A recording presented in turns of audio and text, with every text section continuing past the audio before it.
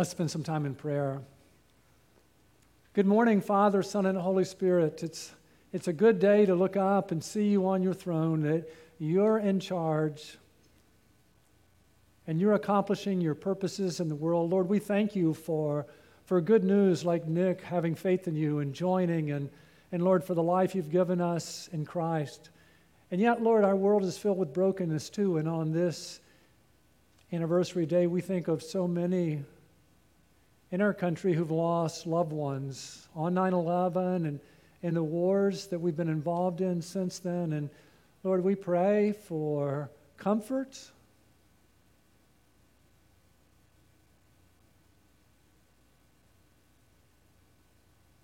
Lord, we are a needy people. That's why we're here. We need you. You know our needs, meet our needs. As we open your word, Holy Spirit, fall fresh. Move among us. Help us to all see Jesus. Lord, we pray that you would win lost people through your word, and you would build believers, that you would equip workers, Lord, that you would multiply disciple makers. Lord, we're praying for revival in your church. We need revival. Will you not yourself revive us again, that your people may rejoice in you? Our nation needs a spiritual awakening. May you revive us so that we want to go and share with others how amazing you are. For we pray in Jesus' name, amen. Being a pastor is a really strange calling. Many of you are involved in retail. And if you're involved in retail, the rule of retail is what the customer is always what? Right. So in retail, you always tell the customer is always right. And as a pastor, I get to tell the customer he's always wrong. And not only do I get to tell the customer they're wrong, I get to tell them they're sinners and they're helpless. And then I say, oh, by the way, would you pay my salary? What could go wrong with that, right? Maybe that's why we take the offering before the message, right? Just kidding. Well, sort of. Oh, if you're new, we're walking through the last book in the Old Testament. It's called Malachi. And the reason we're walking through this book is we're learning that everyone needs Jesus. Everyone needs Jesus. And you say, really? Yeah. I want to show you the point of the message today. And that is that Jesus is the promise keeper. You know why everyone needs Jesus? Because it's hard to keep our promises sometimes, isn't it? If you find it hard to do what you say you're going to do, if you find it hard sometime to keep your promises, this is a great place to be, because we're going to learn today that Jesus is the promise keeper, and he can help us keep our promises too. If you're new, as we're walking through this book of Malachi, we've discovered there's six arguments in this book. And what I mean is, first God makes a statement, and then the people object back and say, how is that true? And then God presents his case. Remember the first, he said, I have loved you. And the people said, how have you loved us? And he said, I chose you out of all the people on earth to love. And then we spent 2 weeks. And God said, you're half-hearted in your worship. And the people said, how are we half-hearted? And he said, the people and the priest are both half-hearted. You've been offering lame and blind sacrifices. Why don't you give those to your governor and see if he would like it? So now we're to the third argument. And in the third argument, he says, you are promise breakers. You are promise breakers. So, Malachi 2, verse 10. Do we not all have one Father? And he could be speaking of God as our Father, or as Abraham as the father of all the Jews. But aren't we related? Do we not all have one Father? Has not God created us? Why do we deal treacherously, each against his brother, so as to profane the covenant of our fathers? The word treacherously, that's where he says that you are promise breakers. The Older Testament was written in Hebrew, and the Hebrew word for treacherously was bagad, which means to deal treacherously, to betray, to be unfaithful, to be promise breakers. And what he's going to do here, he's going to give them 3 illustrations for how they break their promises. First, they break their promises in everyday life. That's in verse 10. Then we're going to look at 11 and 12, where they are promise breakers by marrying outside their faith. And then in verses 13 through 16, we're going to see how they're promise breakers through divorce. The word treacherously is going to occur 5 times in 7 verses.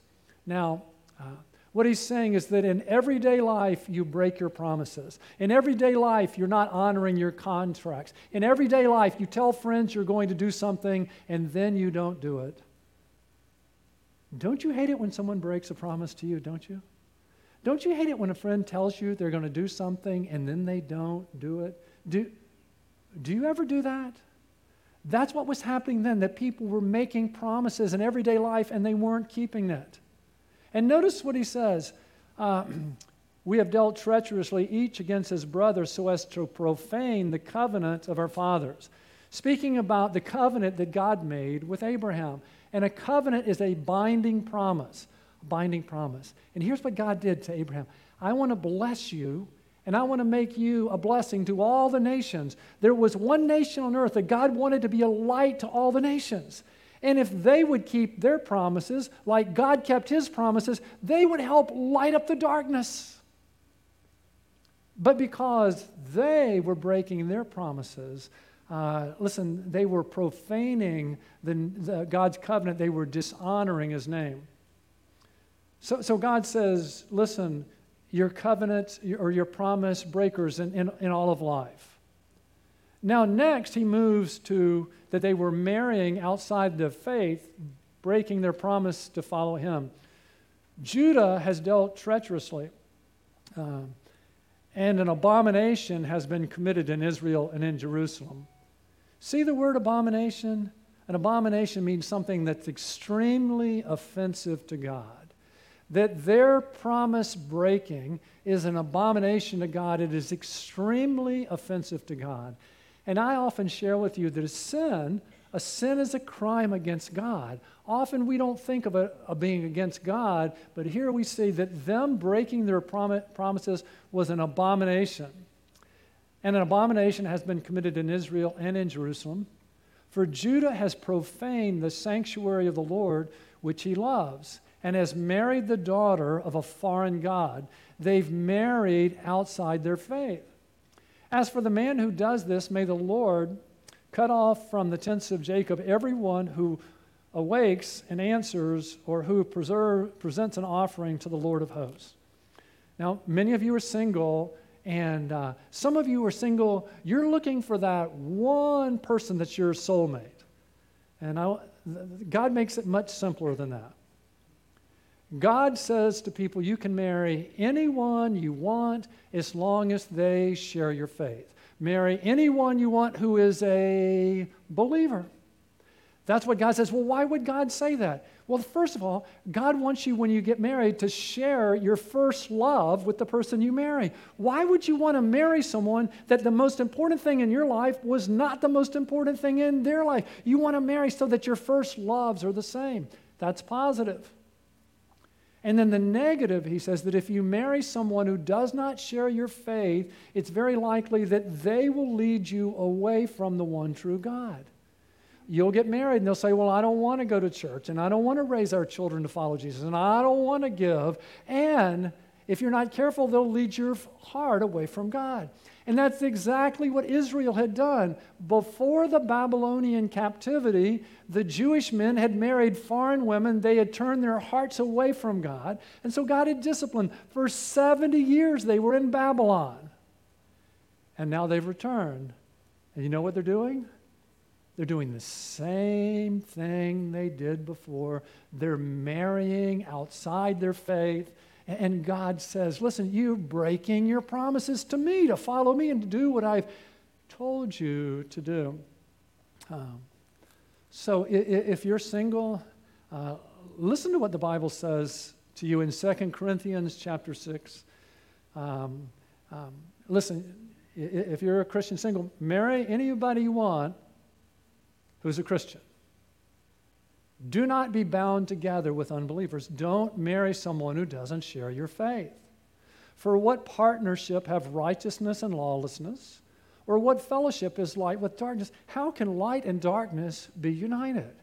Or what harmony has Christ with Belial? Or what has a believer in common with an unbeliever? You don't share the most important thing, and you're going in different directions.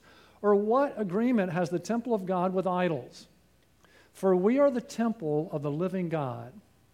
Now, we're individually temples, but there's something special about the church. As the church, we're where God dwells on earth today. We are the temple of the living God. Just as God said, I will dwell in them and walk among them, and I will be their God, and they shall be my people. Therefore, come out from their midst and be separate. Jesus says, come follow me. Be different from the people around you who don't know me. Come out from their midst and be separate, says the Lord, and do not touch what is unclean, and I will welcome you. And I will be a father to you, and you shall be sons and daughters to me, says the Lord Almighty. So, God's third argument is you are promise breakers. You break promises by not doing what you say you'll do in all of life. You break the promises you've made to me by marrying outside the faith. And now we come to the third illustration that he gives of being promise breakers. Verse 13, this is another thing you do. You cover the altar of the Lord with tears, with weeping and with groaning, because he no longer regards the offering or accepts it with favor from your hand. Yet you say, for what reason? You come to church, you come, you weep and you weep, and God doesn't listen, and you say, why? For what reason? Here God presents his case, because the Lord has been a witness between you and the wife of your youth, against whom you have dealt treacherously. There's the third time the word. You've broken your promises. You've dealt treacherously, though she is your companion and your wife by covenant. Marriage is a covenant relationship, and a covenant is a binding promise. A covenant is way, way more than a contract. It is it's a binding promise that we make. And it says here that God is our witness. You ever been to a wedding? Anybody in here ever been to a wedding? Been to a wedding? A wedding, they exchange vows, right? You ever wonder why we take vows? Why is it when we come together we exchange vows? There's two reasons. The first is it's the greatest expression of love we could ever have. That with God as our witness, and all these other people, we say, I love you. I love you more than anyone. I mean, is there anything better than that? With God and others, we're saying, I love you. But the second reason we take vows is because we recognize that romantic love alone is not enough to hold us together, so we give our word. We make a binding promise. We bind ourselves in with a vow, and we call God as a witness and others as a witness. Dearly beloved, we are gathered here in the presence of God and these witnesses to join together a man and woman in holy marriage. That's what he's saying. He's saying the Lord has been a witness between you and the wife of your youth. You gave your word. You exchanged vows, against whom you have dealt treacherously, though she is your companion and your wife. You made a vow in the presence of God and others. But not one has done so who has a remnant of the Spirit. See, the Holy Spirit was at work in the lives of people in the Old Testament. And what did that one do while he was seeking a godly offspring? So let's walk back a little bit, okay? Marriage is God's institution, not ours. God defined marriage, and God revealed his ideal. God's ideal was one man and one woman for life. It's God's institution, and that's God's ideal. And then God has an order. God has an order, and God's order is love, marriage, sex, and children. They're all bundled together. We live in a culture that's unbundled.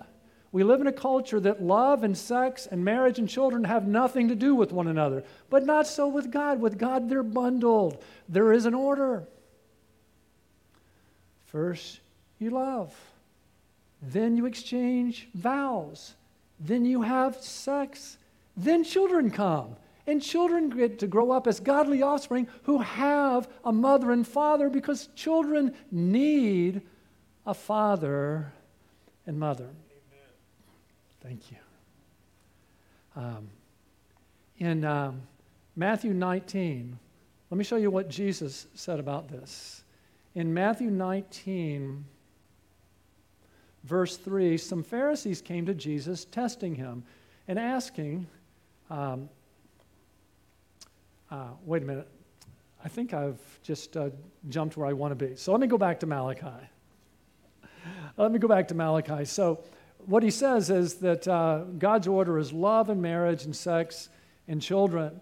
And then he says in verse 15, take heed to your spirit and let no one deal treacherously against the wife of your youth. What he's saying is here, don't let divorce even enter into your heart. Don't let it into your inner being. Don't think about it. Don't dwell on it. Don't take heed to your spirit, to your heart. Let no one deal treacherously against the wife of your youth. Now, the next verse, notice he says, for I hate divorce. Now, don't get mad at me. I didn't write it. I wasn't consulted. It's my job to preach it and to explain it. God says, for I hate divorce, says the Lord, the God of Israel. And him who covers his garment with wrong, says the Lord of hosts. Now, why does God say, I hate divorce? God hates divorce because that's not God's design. God hates divorce because in divorce, we rip apart what God has joined together. Now we'll go to Matthew 19. In Matthew 19, verse 3, some Pharisees came to Jesus testing him and saying, is it lawful for a man to divorce his wife for any reason at all? And he answered and said, have you not read that he who created them from the beginning? Now, I always tell you, what's the most important verse in the Bible? It's the first one.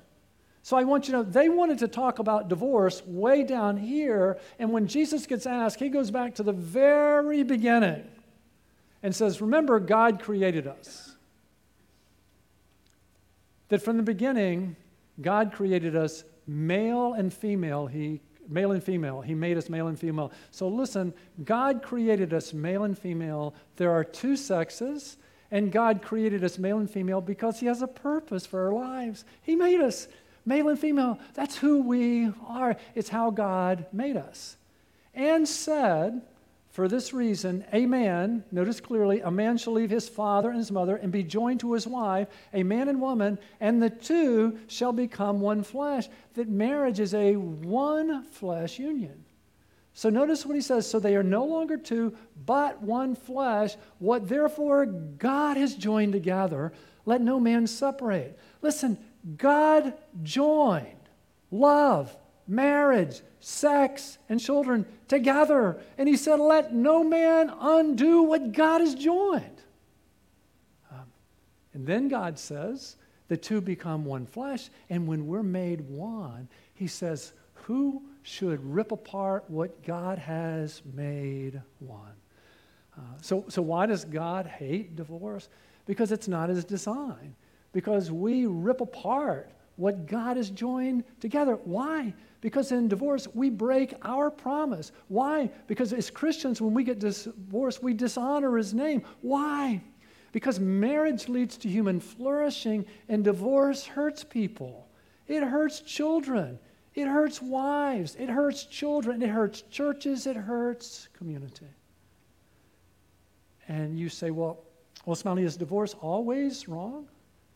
Divorce is always sad. Divorce is always tragic, but the Bible permits divorce for two reasons, for unfaithfulness from someone's spouse, from immorality, and the Bible permits divorce when there's desertion, when one of the spouses leaves. And you say, but Smiley, I'm divorced. What about me? Listen, the past is past. Not one of us can do anything about the past. The past is gone. But what we can do is say, Jesus, forgive me. And we can say, Jesus, from this day forward, I want to follow you. That's all we can do because the past is past. But it's so important for those who are married and those who are going to be married to know what God's design for marriage is. So back to Malachi 2 as we finish the passage. See, speaking to married folks, so take heed to your spirit that you do not deal treacherously. Don't let divorce even come into your thinking, much less come out of your mouth. So here's what God says.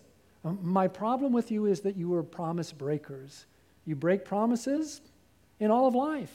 You break promises by marrying outside the faith, and you break promises against the one that you entered into a covenant with. And that's what takes us back to where we started, to Jesus. Because a lot of us are saying, I'm kind of in trouble here. And you're right. And what we're learning today is that Jesus is the promise keeper, that Jesus is the promise keeper. So I want to unpack that for you a little bit. And the first thing I want you to understand is keeping our promises is a good thing. Keeping our promises is a beautiful thing. When we keep our promises in everyday life, it's a good thing. When we keep our promises to marry someone within the faith, that's a good thing. When we keep our marriage vows, it's a good thing. It leads to human flourishing. But only one person has ever been a promise keeper. Only one person has ever been a promise keeper, and it's not me, and it's not you, and his name is Jesus. Jesus is the promise keeper. Let me show you that. The gospel has some bad news, and we see that in Romans 3, verse 23. Romans 3:23. Will you read this with me? For all have sinned and fall short of the glory of God. Jesus is a promise keeper. How many of us have missed that? How many? All of us have. The Bible says, for all have sinned and fall short of the glory of God. Listen, we've all said we were going to do things and not do it, right? And many of us have married outside the faith, and many of us are divorced. But one thing that's true, it's not like there's some in here who haven't kept their promises. None of us have. We've all failed, especially me. We've sinned against God over and over again, and what we deserve from God is we deserve hell itself because we are promise breakers. All of us are. But the good news is that Jesus is the promise keeper. There is one who lived life the way it was meant to be lived. His name is Jesus. He did it all right. You see, Jesus is God who became a man, and he lived life the way it was meant to be lived. And because he never sinned, he could do something for us. He could take care of our sin problem. In 1 Corinthians 15, this is such good news. In 1 Corinthians 15, verse 3, for I delivered to you, that's of first importance. You're in school, the teacher tells you it's of first importance. What do you know? You don't want to miss this, right? Oh, this is so good. For I delivered to you as of first importance what I also received, that Christ died for us. He didn't have any sins. He was sinless, so he could take our place. He could pay the penalty for our sins since he didn't have any. He died for our sins according to the Scriptures. So the sinless one was on a cross. And you know what the cross says? It says two things. It says our promise breaking is way worse than we ever imagined it was. That our promise breaking is so much worse than we ever imagined it was. This is what we deserve. But you know what the cross also says? That Jesus' love for us is so much more amazing than we ever considered, that he took our sins and he died in our place once and for all. And what he cried out from the cross was, it is finished, or paid in full. You see, Christ died for our sins according to the Scriptures, that he was buried. I mean, he really was dead. And he was raised on the third day according to the Scriptures. You see, death is the penalty for sin. And when a dead man got up and walked out of the tomb, what that meant was the penalty for sin had been paid in full. And he could offer to us the greatest gift ever given, the gift of eternal life. And you know what eternal life is? It's the forgiveness for our sins. Because we've all failed as promise keepers. Eternal life is forgiveness for our sins. It means we get to do life with the promise keeper, that we get to do eternity with the promise keeper. And how do we get this gift? Jesus tells us in John 6, doesn't he? Would you read this verse with me? Truly, truly, I say to you, he who believes has eternal life. So who does Jesus say has eternal life? So if you believe, you know what that means? You have eternal life. You know what that means? You're forgiven of all your sins, past and present and future. You know what that means? That Jesus has moved into you and you get to do life with him. You know what that means? You're going to spend all of eternity with him. Aren't you thankful? And listen, if you've never believed, wouldn't you like to? Wouldn't you like to be forgiven for what you've done? Wouldn't you like to do life and eternity with Jesus? Listen, people are forever. It's either going to be eternal life or eternal punishment. Won't you choose life? But Smiley, what does it mean to believe in Jesus? Listen, it's as simple as ABC, where we admit and believe and commit. To have eternal life starts when we admit, Jesus, I've not kept my promises. I haven't done everything I said I would. I've sinned against you and I'm sorry. Won't you? You can do that right now, or I'd be glad to assist you when we pray, but it starts when we admit. And then we say, Jesus, I believe that you died on the cross for my sins and rose. And then we commit, Jesus, come in and be my Savior and forgive me and give me eternal life, won't you? I want you to be Lord of my life. Help me. Help me be the person you want me. Help me to be a promise keeper. I failed. Help. Won't you? So here's what I want you to understand, that Jesus is the promise keeper, that keeping our promises is good. It's a beautiful thing. But only one person has ever been a promise keeper. And that's why everyone needs Jesus. Everyone needs Jesus to become a promise keeper. We all need Jesus. I want you to understand grace. I want you to understand the gospel. The gospel, grace is not, no one is a promise keeper, so let's just lower the standard. That's not grace. Grace is Jesus forgiving those who broke their promises. Grace is Jesus moving into us and lifting us every day of our lives so that we become more and more like him. We become promise keepers. When Jesus moves into us, he says, follow me, follow me. And he's our model for life and ministry. How beautiful it would be to live life as a promise keeper. And to help us in this, he gives us the Holy Spirit. He gives us the Holy Spirit to give us a supernatural desire and power to follow Jesus and be promise keepers. Look at the life he lived. Isn't that how you want to be in your family? Isn't that how you want to be in life? Don't you want to be like Jesus? Follow him, right? So Jesus is the promise keeper. We looked at that. Keeping our promises is a beautiful thing. It's a good thing. But only one person has done it, and everyone needs Jesus to forgive us for our failures and to move into us and to lift us to the standard. And so I'm going to turn from learning, and I want to give you an action step. If you're new, I like to give you something to do during the week to remember Sunday. And the action step I want you to take this week is I want you to cultivate faithfulness. To cultivate faithfulness.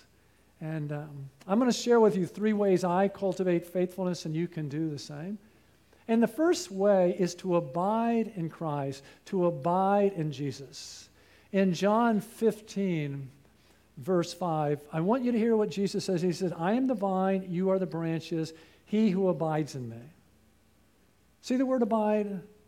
It means to be with a friend who loves you and stay there. That if we want to be faithful, we need to stay with Jesus. He who abides in me, and I in him, he bears much fruit, for apart from me, you can do nothing. So if we want to bear the fruit of faithfulness, we abide in Jesus, that we are with a friend who loves us. Because the Bible teaches that faithfulness is the fruit of the Spirit, is the fruit of the Spirit. Let me show you that in Galatians chapter 5. See that? The fruit of the Spirit is love, joy, peace, patience, kindness, goodness, faithfulness. So the fruit of the Spirit in our lives is we become promise keepers. 2 words, very important, fruit and spirit. Fruit and spirit. Fruit means there's something about faithfulness that's natural. It's like fruit. Of the Spirit, that means there's something about faithfulness that's supernatural. Take a farmer. Can a farmer make something grow? Can a farmer do that? Are you guys there?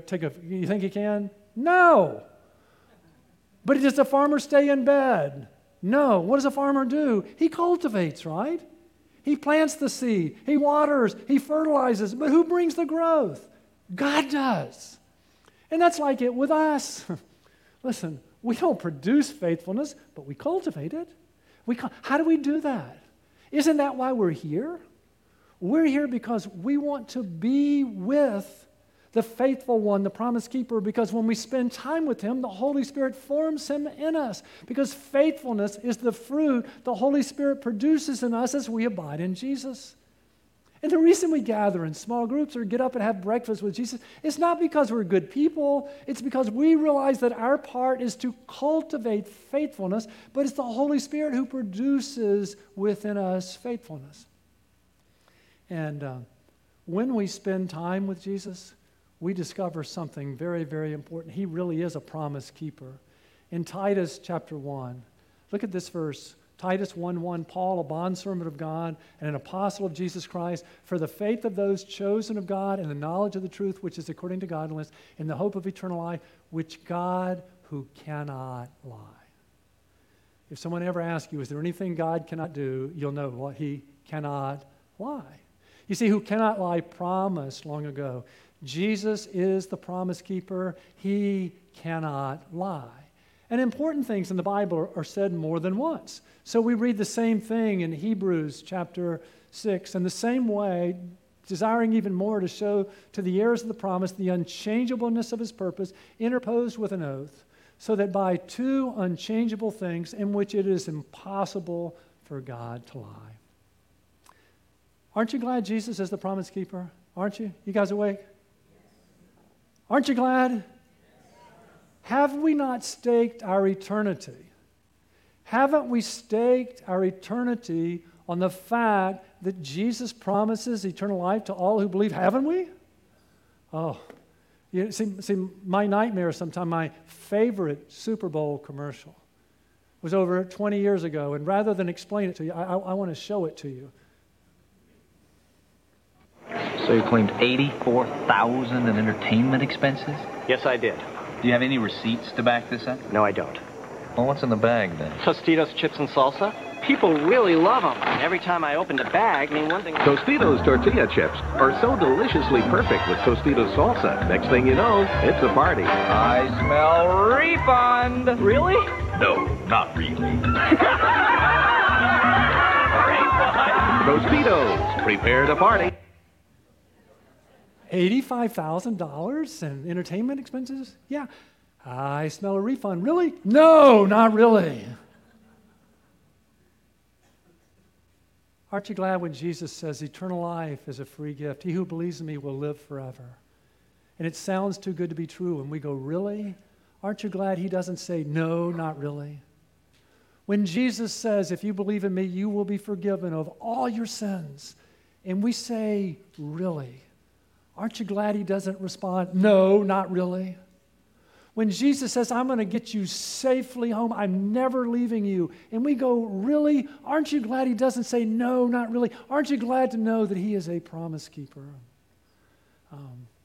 That's why we abide in him. We abide in him because as we look at Jesus, as we spend time with the one who cannot lie, the Holy Spirit forms him in our hearts, faithfulness. So the first thing that I do is I abide in Jesus. The second thing that I do is I team up. Listen, if we want to keep our promises in everyday life, if we want to make sure we marry in the family, if we want to make sure we stay married, don't try this alone. Don't try this alone. That's why we need each other. In Proverbs 13, verse 20, he who walks with wise men will be wise, but the companion of fools will suffer harm. Do you know what a wise person is? A wise person says, Jesus is wiser than me. Know what a fool is? Someone who says, listen, I am wiser than Jesus. If we want to be promise keepers, it's really important that we do life with other wise people who believe that Jesus knows what's best. Do you know it's football season? Do you know last night was rather disappointing for me? But I have to share with something way more disappointing than last night. There's a lot of recruiting going on now for players, and when people make a verbal commitment, they commit to go to a school. Do you know what other coaches do? They try and get them to break the commitment. We have something better here. You know why that breaks my heart? I mean, you might have a better football team, but one day they'll get married. And what if there's someone then who's trying to get them to break their commitment? Listen, faithfulness is something that we cultivate.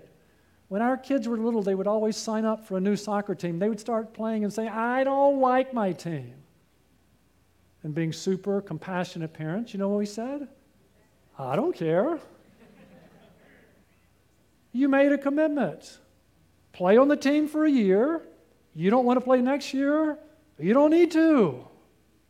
But listen, faithfulness is cultivated. You know why we want wise friends? Because if you go to friends and they're not wise and you say, you know what, I'm not in love with my husband anymore, you know what they're going to say to you? If you're not happy, get out. Because it's all about your happiness. Some people make the mistake of coming and talking to me. I can't tell you how many people have said, you know, Smiley, I just don't love my spouse anymore. And being Mr. Compassion, you know what I say? Who cares? And they're shocked. Who cares? And I say, listen, I officiated at your wedding. And I heard you stand before God and others and say, no matter what I'm in. And listen, I will do everything I can to help you keep your wedding vows because I love you, but I will not give you an excuse for breaking your vows. And that's what we need. We need wise friends. You know why? Because he who walks with the wise will be wise, but the companion of fools will suffer harm. I'm so glad I have so many friends in my life that if I said, man, I'm going to divorce my wife, they would break my legs. They would. Don't you need friends like that too? Listen, I abide in Jesus, and then I team up. And thirdly, I share Jesus. I have the best job in the world. Multiple times every year, I'm standing in front of people going, dearly beloved, we're here in the presence of God. Do you promise to love your spouse in the good times and bad times? And as I'm doing this, I'm thinking, maybe I should do that too. It's so good for me to share Jesus with others. So many times a year, I'm preaching, I'm discipling someone, and I'm saying, Jesus enables us to enjoy a happily imperfect marriage. Maybe I should do that too. So many times in a year, I'm teaching people the 3 steps to a happily imperfect marriage is, I didn't marry Jesus, I'm not Jesus, and I need Jesus to love my spouse. You know, I know those 3 things. You know why? Because I'm teaching others all the time. And every time I teach someone else, I'm saying, maybe I should do what I'm asking others to do.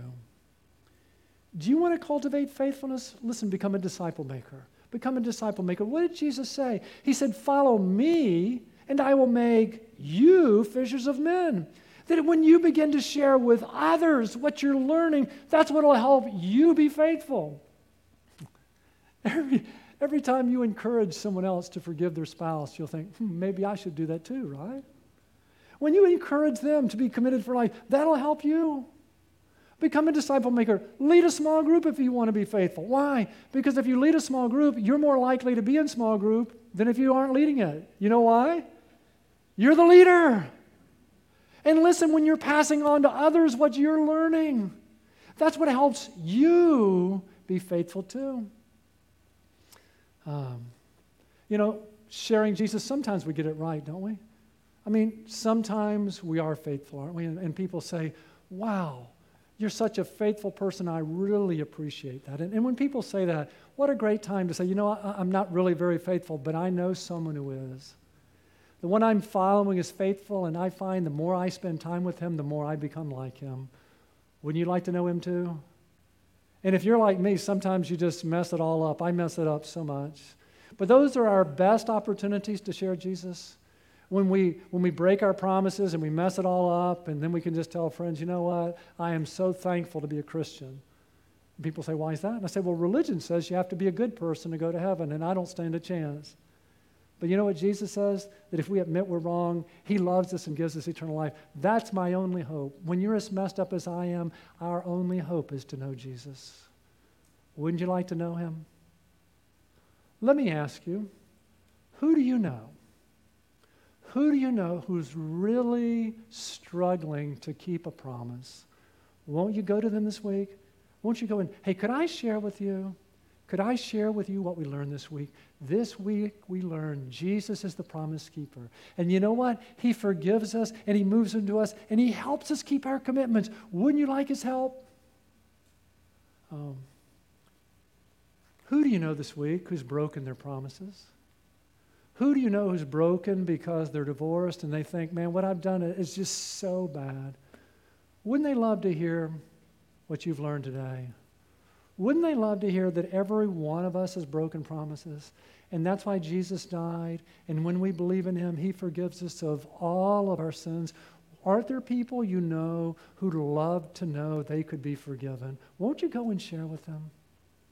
I meet so many Christians who are so discouraged. This is the greatest time ever to be a Christian, ever. Jesus said, follow me and I'll make you fishers of men. We get to follow the promise keeper. And Jesus says when we follow the promise keeper, he'll make us promise keepers too.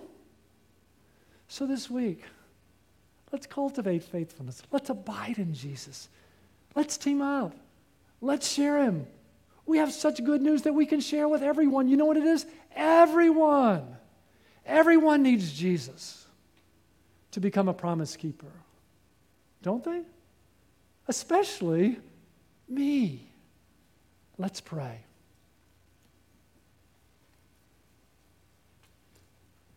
Jesus, we are so thankful that you came to seek and save sinners like me, like all of us.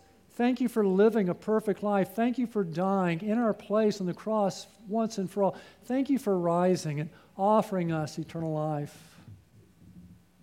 Oh, if you'd like to be forgiven and to do life in eternity with Jesus, if you need help in keeping your promises, Jesus is here. Won't you receive his gift? Won't you say, Jesus, I've sinned against you and I'm sorry. And I believe you died on the cross for my sins and rose.